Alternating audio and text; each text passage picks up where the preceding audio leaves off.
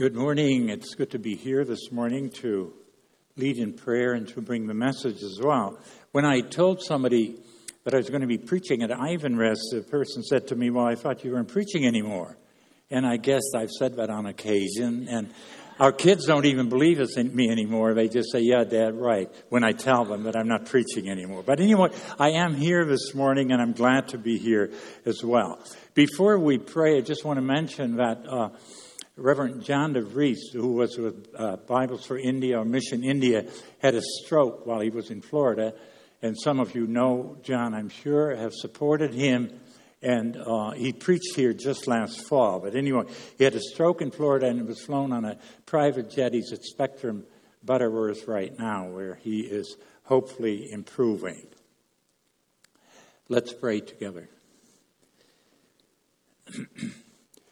Father in heaven, we thank you so much that you've given us this day, but you give us a Sunday when we can just sort of back off from our everyday routine, spend some time with family or friends, or just be by ourselves. And we thank you, too, that we're living in a community and country where we can just come to church. We don't have to think about anything. There's nobody persecuting us, and we have all the freedom that we would possibly want, and we thank you for that. And it makes us think of so many people that can't do that can't come to church, that are not free, that if they did, they might endanger their lives. And so we ask, oh God, that the freedom that we have to worship and to speak out, that those freedoms may be given throughout the world as well.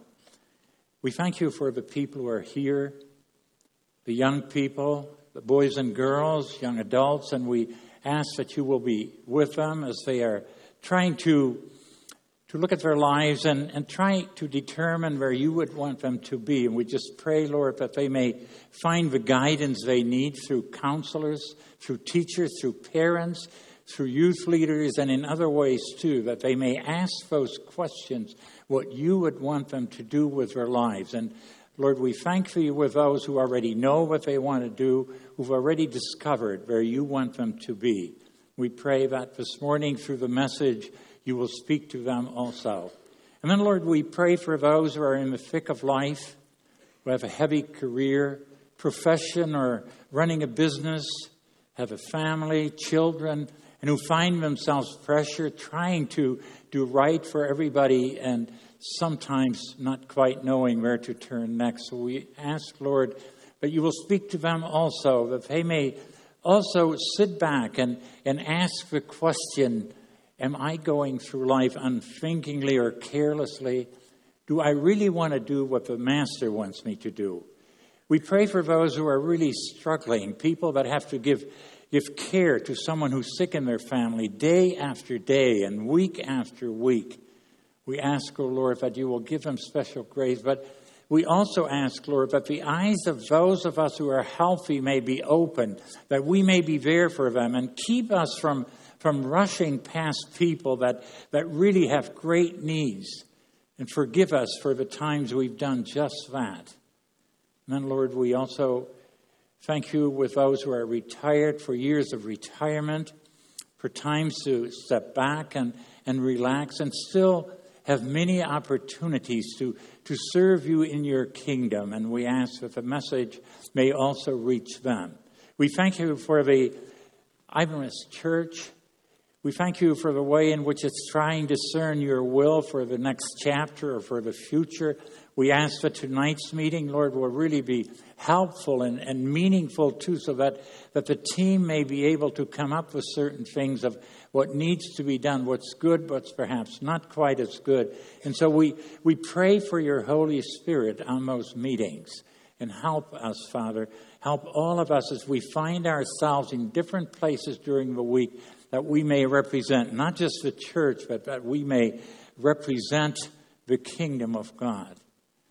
And Father, you know how much is going on every place, in the Middle East, in Africa, in so many other parts where some of the most awful atrocities are being committed. And we just pray that you will deliver us from the evil one, and that you will deliver the people who are living in those areas also, deliver them. Give wisdom to our president and to Congress so that they may somehow come together and have a plan and a strategy that'll help not just the United States, but that'll make life better and easier. And we thank you that in spite of everything that's happening, that we know that you are in charge. We don't understand a lot of things. We don't know why things are happening, but we know that you are in control. And we pray too, Lord, that as we worship this morning, that some of the songs, some of the prayers, some of the music we've heard, or the message may somehow reach us so that we leave here thinking about what the Lord God has in mind for us. We ask this in Jesus' name. Amen.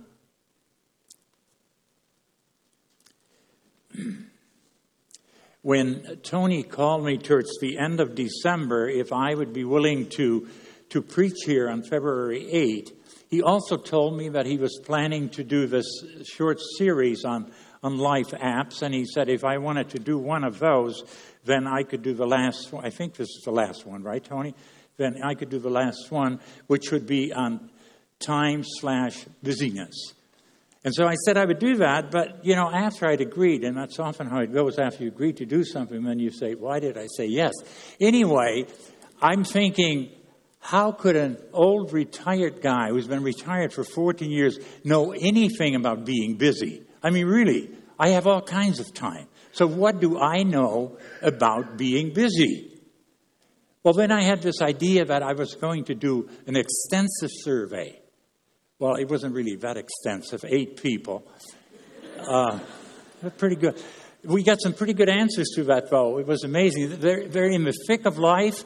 They're busy. They have careers, both husband and wife.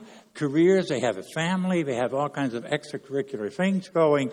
And so some of the thoughts that they expressed are printed on the inserts in your bulletin. And I hope that you don't necessarily have to read them now, although, of course, you can.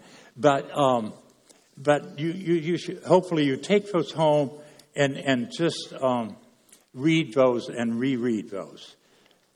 The text for this morning comes from Paul's letter to the Christians in the city of Ephesus, Ephesians 5, verse 15 through 16. And this is what he writes. I hope that you'll memorize this, or if you don't memorize, put it on a 3x5 card and put it on your refrigerator.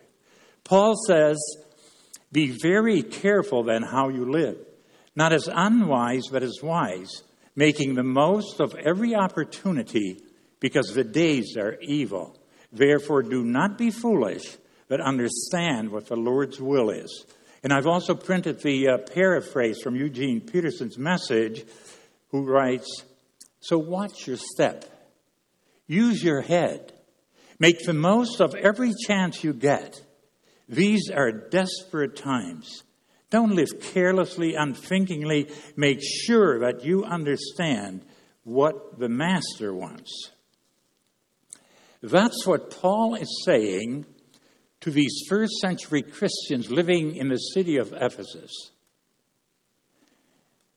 And sometimes certain things are so much easier said than done. And some things sound so good on paper, but then when you try to work them out in practice, they don't always fit.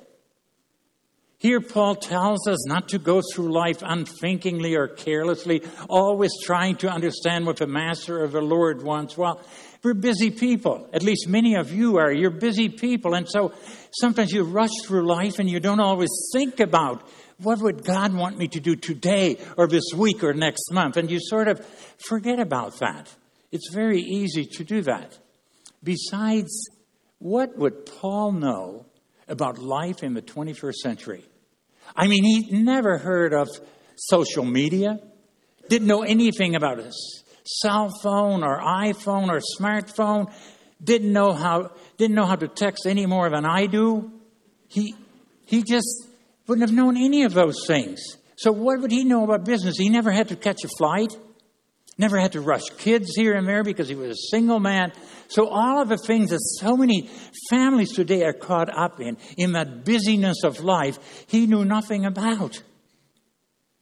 But you know, he may not have known about life of today. Because if Paul was here, if Paul could spend some time in the 21st century, his eyes would probably pop out. And he'd say, what's this? What has happened? None of those things were in any way even remotely familiar. But you see, Paul did know about pressure.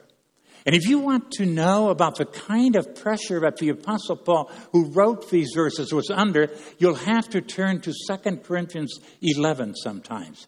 And then you will find how Paul, probably more than any human being, had pressures coming at him from every direction because he was a Christian. All the things that happened, read those things sometime this coming week, and you'll understand that, yes, Paul knew what he was talking about. And Paul also, of course, knew how easy it is for people to drift through life. How easy it is to live carelessly or unthinkingly. And so even though many of you are busy people, probably busier than you want to be, we need to sit back this morning and just listen very closely and carefully what Paul is saying. No, not to come up with a set formula, because there is no set formula. One size does not fit all. Not to send anyone on a guilt trip so that you look at yourself and you say, I blew it. No, that's not the reason. But to simply stop on this Sunday and into this coming week and say, okay, do I really understand and do I want to understand what God wants for me? And do I really put first things first?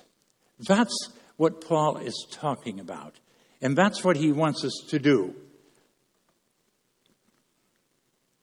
You see, time is a gift from God.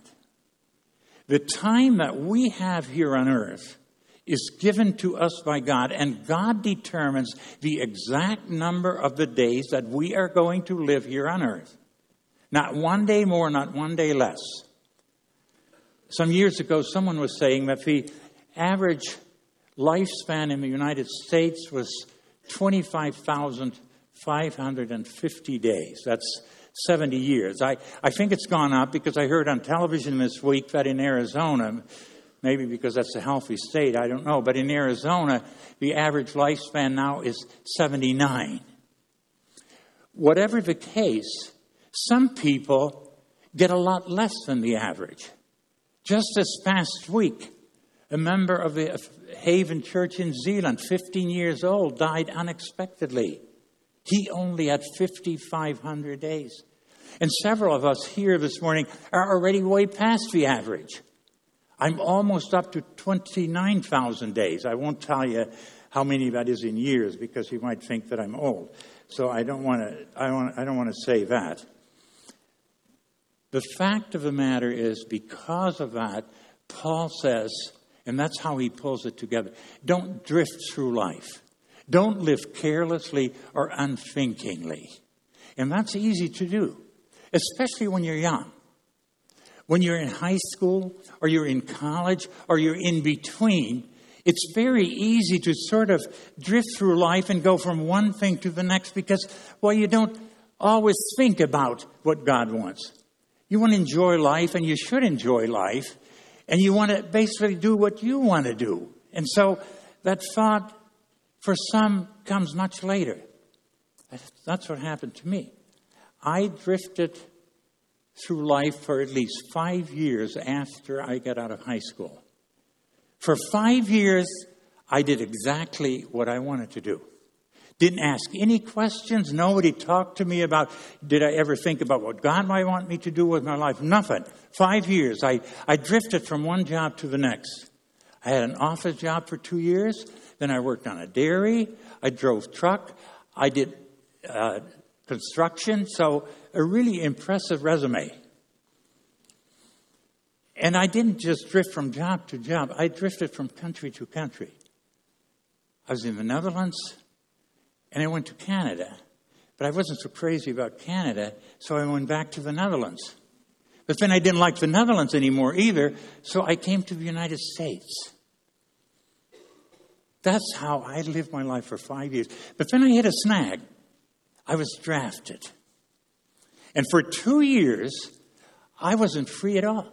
For 2 years, I was told what to wear, what to eat, when to go to sleep, and when to wake up. And in 1 week at one time, the lieutenant had me go back for a haircut 3 times because he didn't like the way it was cut. Good thing he can't see me now.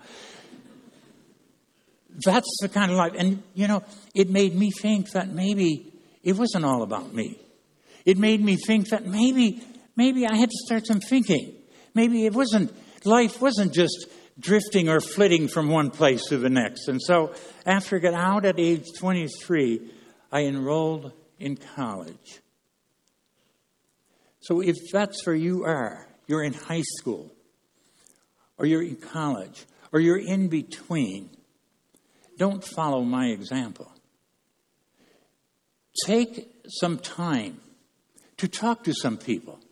Talk to a counselor at school. Talk to your parents. Talk to a teacher. Talk to someone at church or a youth leader. And somehow ask yourself the question, what kind of gifts has God entrusted to me? What am I good at? Where do I think God would want me to go? What should I do with my life? That doesn't mean that you're going to get the answer immediately. I'm told that quite a few freshmen at college still don't know what their major is going to be. So that's okay. But at least step back and ask yourself the question, what open doors are there? What doors are closed? And I'm convinced, in fact, that's been my experience, that when we become serious about wanting to be where God wants us to be, and we ask different people, and we ask the Lord to show us that God always gets us where He wants us. I like that phrase. I've used that, I don't know, probably millions of times, but that God always gets us where He wants us if we become serious about asking what God wants us to do, and when we try to understand God's will. And then, of course, there is that time where life becomes more serious. You've chosen a career and you want to give it all you've got. And then maybe on top of it, you get married, you have children, and then the pressure begins. Because then you've got to strike some kind of balance. And you want to do what's right for your family, but you also want to make the most of your career or business or profession. And there you're sort of caught in between. And sometimes you get so busy with your career, and you have to be busy. I think that at a certain time in our life, we should be as busy as we can be. But in our busyness, we still have to ask, what comes first? And where should I say no? And so we need to try to figure that out, because it's easy to let your career overtake everything. Some marriages have gone wrong because one of the persons was so intent on making the most in that career that they rushed right past the family. They didn't have time to talk to the Lord. And it's easily done. When I first started out in ministry, in our first congregation, I was really quite impressed with my own importance. And I really felt that I had to do the right thing. And so the church that we came to before we came had a building program going, and about 12 families left. So when I came, I just was sure that I could fix things up. Why not? So almost every evening, I would go with an elder to call on those people to try to get them to come back. Until one Friday evening, someone close to me said, with tears in her eyes, she said, "You're even going out tonight?" And it was ridiculous. It really was. But it was a wake-up call for me. It was a wake-up call that said, you know what? You have to balance your life. You have a family. And you've got to somehow work that out. And I think that over the years, I've learned to do that. So that's the career that sometimes gets in the way. Not that you don't give it the best you've got. And sometimes the career takes up the time away from family. That can be helped. There are always those times. And then, of course, there is the social media. Now, I think that the social media is a gift. I mean, people now can get work done while they're traveling. You can always stay in touch. You can see each other on Skype. You can text. You can do all of those things. And I think that in many ways, for lots of people, especially those of you who are younger than I am, for a lot of people, life's become easier. Much easier because of that. And I think we should be thankful for those inventions and use them. But you see, the social media can also become a complicating factor. It can become an addiction. We just came back from the Netherlands in December. And I just love to watch people on the airplane. And it's almost fascinating because the moment that seatbelt sign goes off, people pop up out of their seats. And you know what they have first in their hand? Well, you know, phone.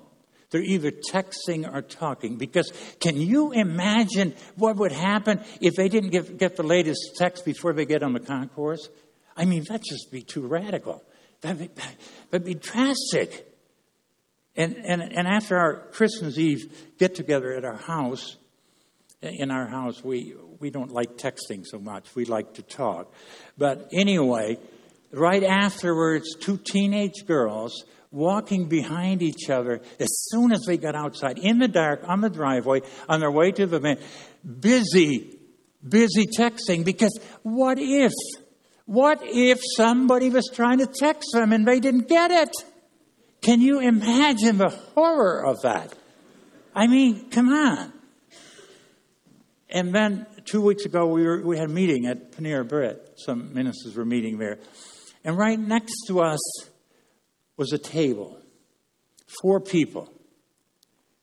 And all 4 were busy texting. Now, I think they were probably texting each other, which at least made sense. But so how we use the social media, I think those are things to think about as families. But don't forget that I did say that I think they're awesome. I wish I could use them better. My thumbs are too big for texting. I've only sent one text in my life, just saying okay. That's all that I could manage. But it's time, I think, for couples that are in the thick of it to sit back. Not to give each other rules or ultimatums, but to just say, okay, how about it? Do we put first things first? Are we willing to say no to certain things? Because that's crucially important. I used to guilt people into accepting a job in the church. And fortunately, the Lord opened my eyes that that's ridiculous. That sometimes people have to say no, and sometimes people should not even be asked. Because sometimes we get more involved with things outside our family. I remember I was carry out too. That's another part of my resume.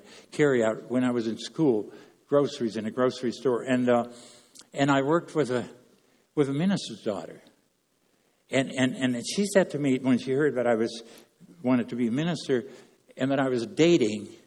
She told me that ministers had no business being married.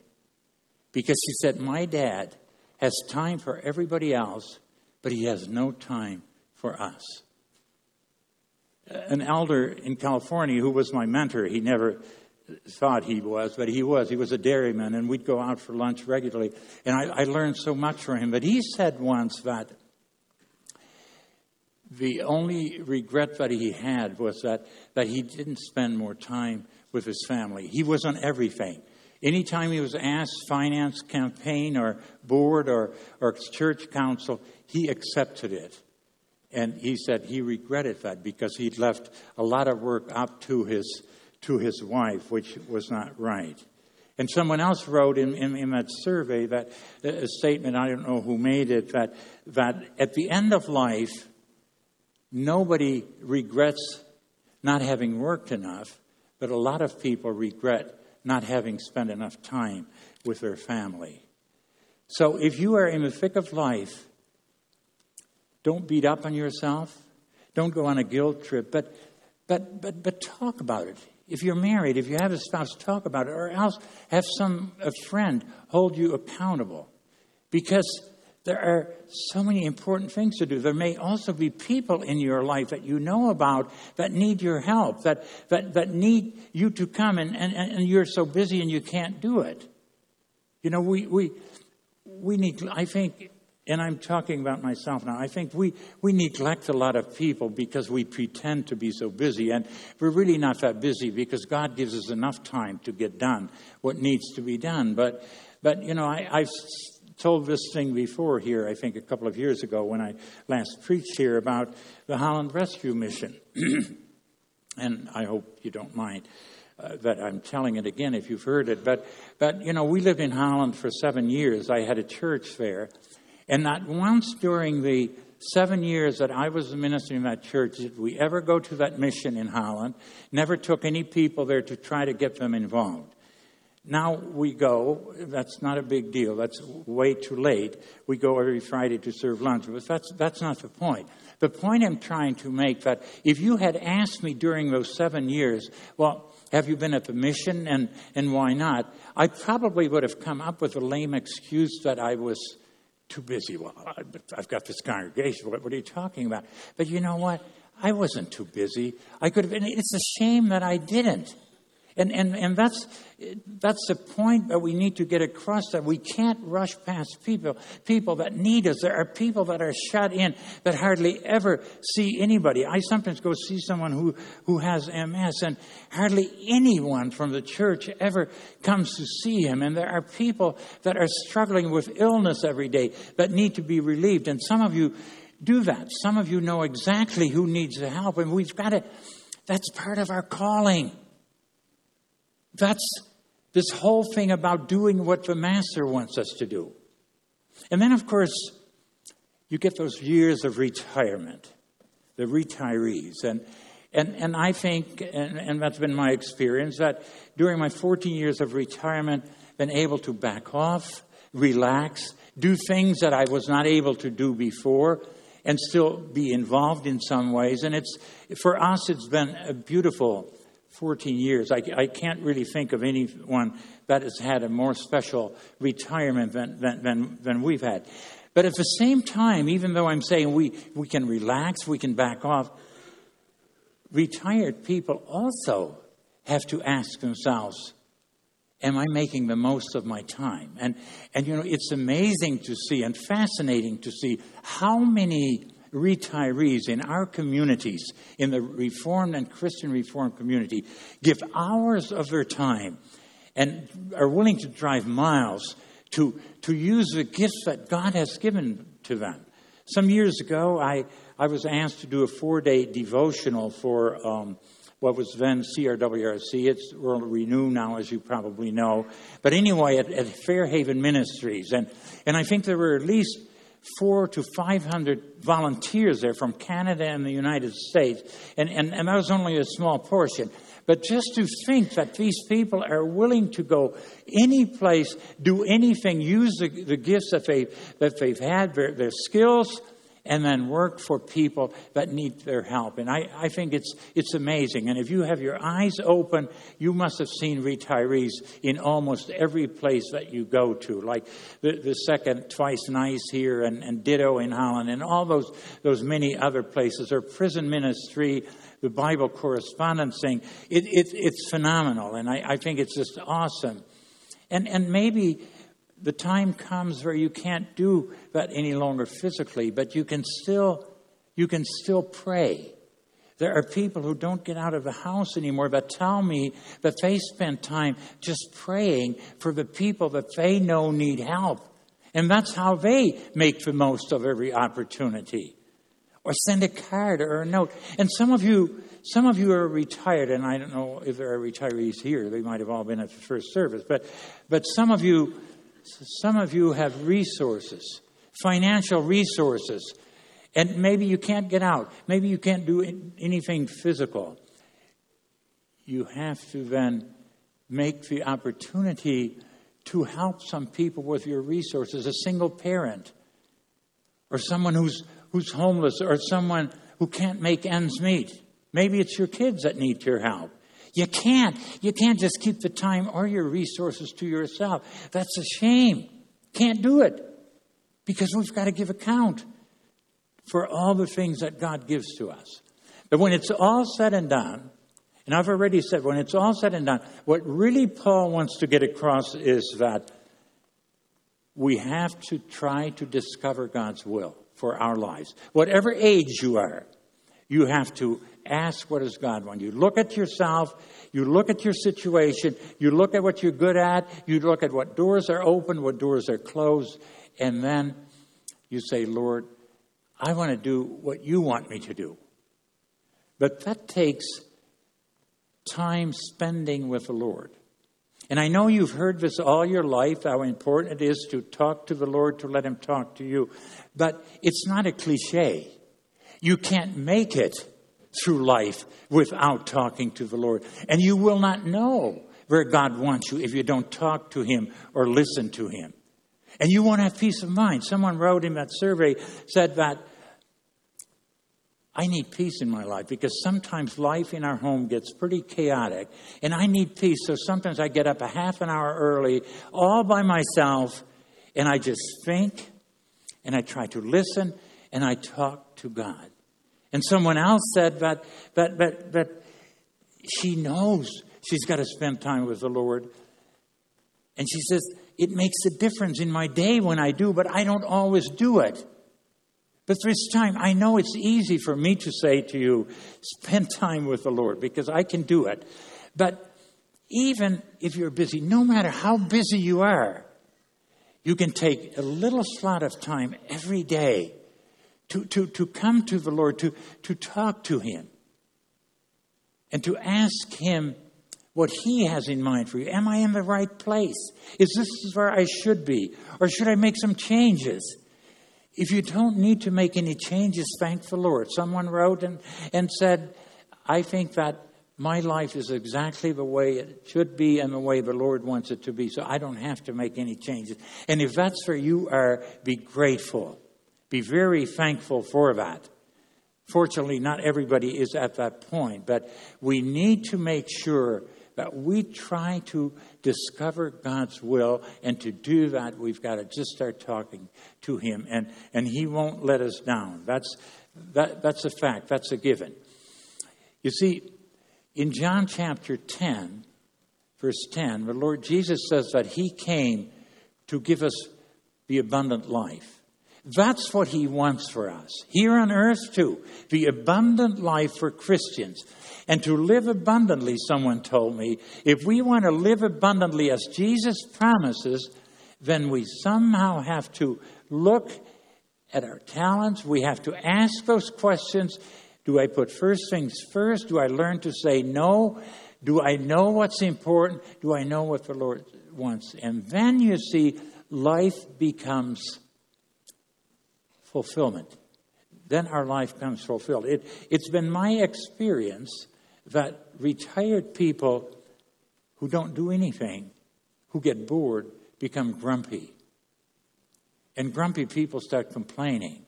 And we have no business complaining, because even though Paul says the days are evil, we never had it so good. For us, for American Christians, time has never been better, because we have the freedom to preach, to speak. We can go out there and you can go to your neighbor. You can talk to them or help them, and don't preach at them, but bring them something. There are so many ways that we can be used. That's the United States today. We have that freedom.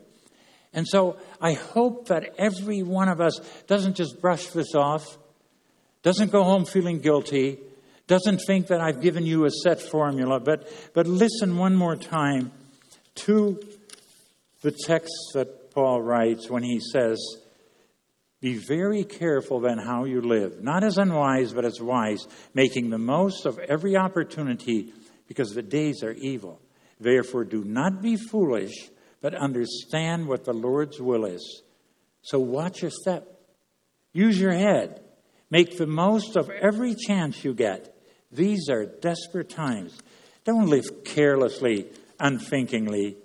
Make sure you know what the Master wants. And when you do, when you get to that point, you will be blessed and you will have a taste of the abundant life. Let's pray.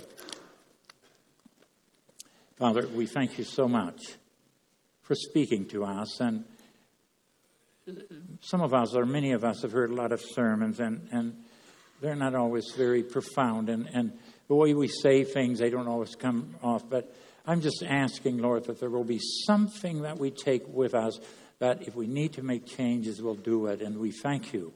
We thank you for opportunities and open doors and for the time that you allot to us. In Jesus' name, amen.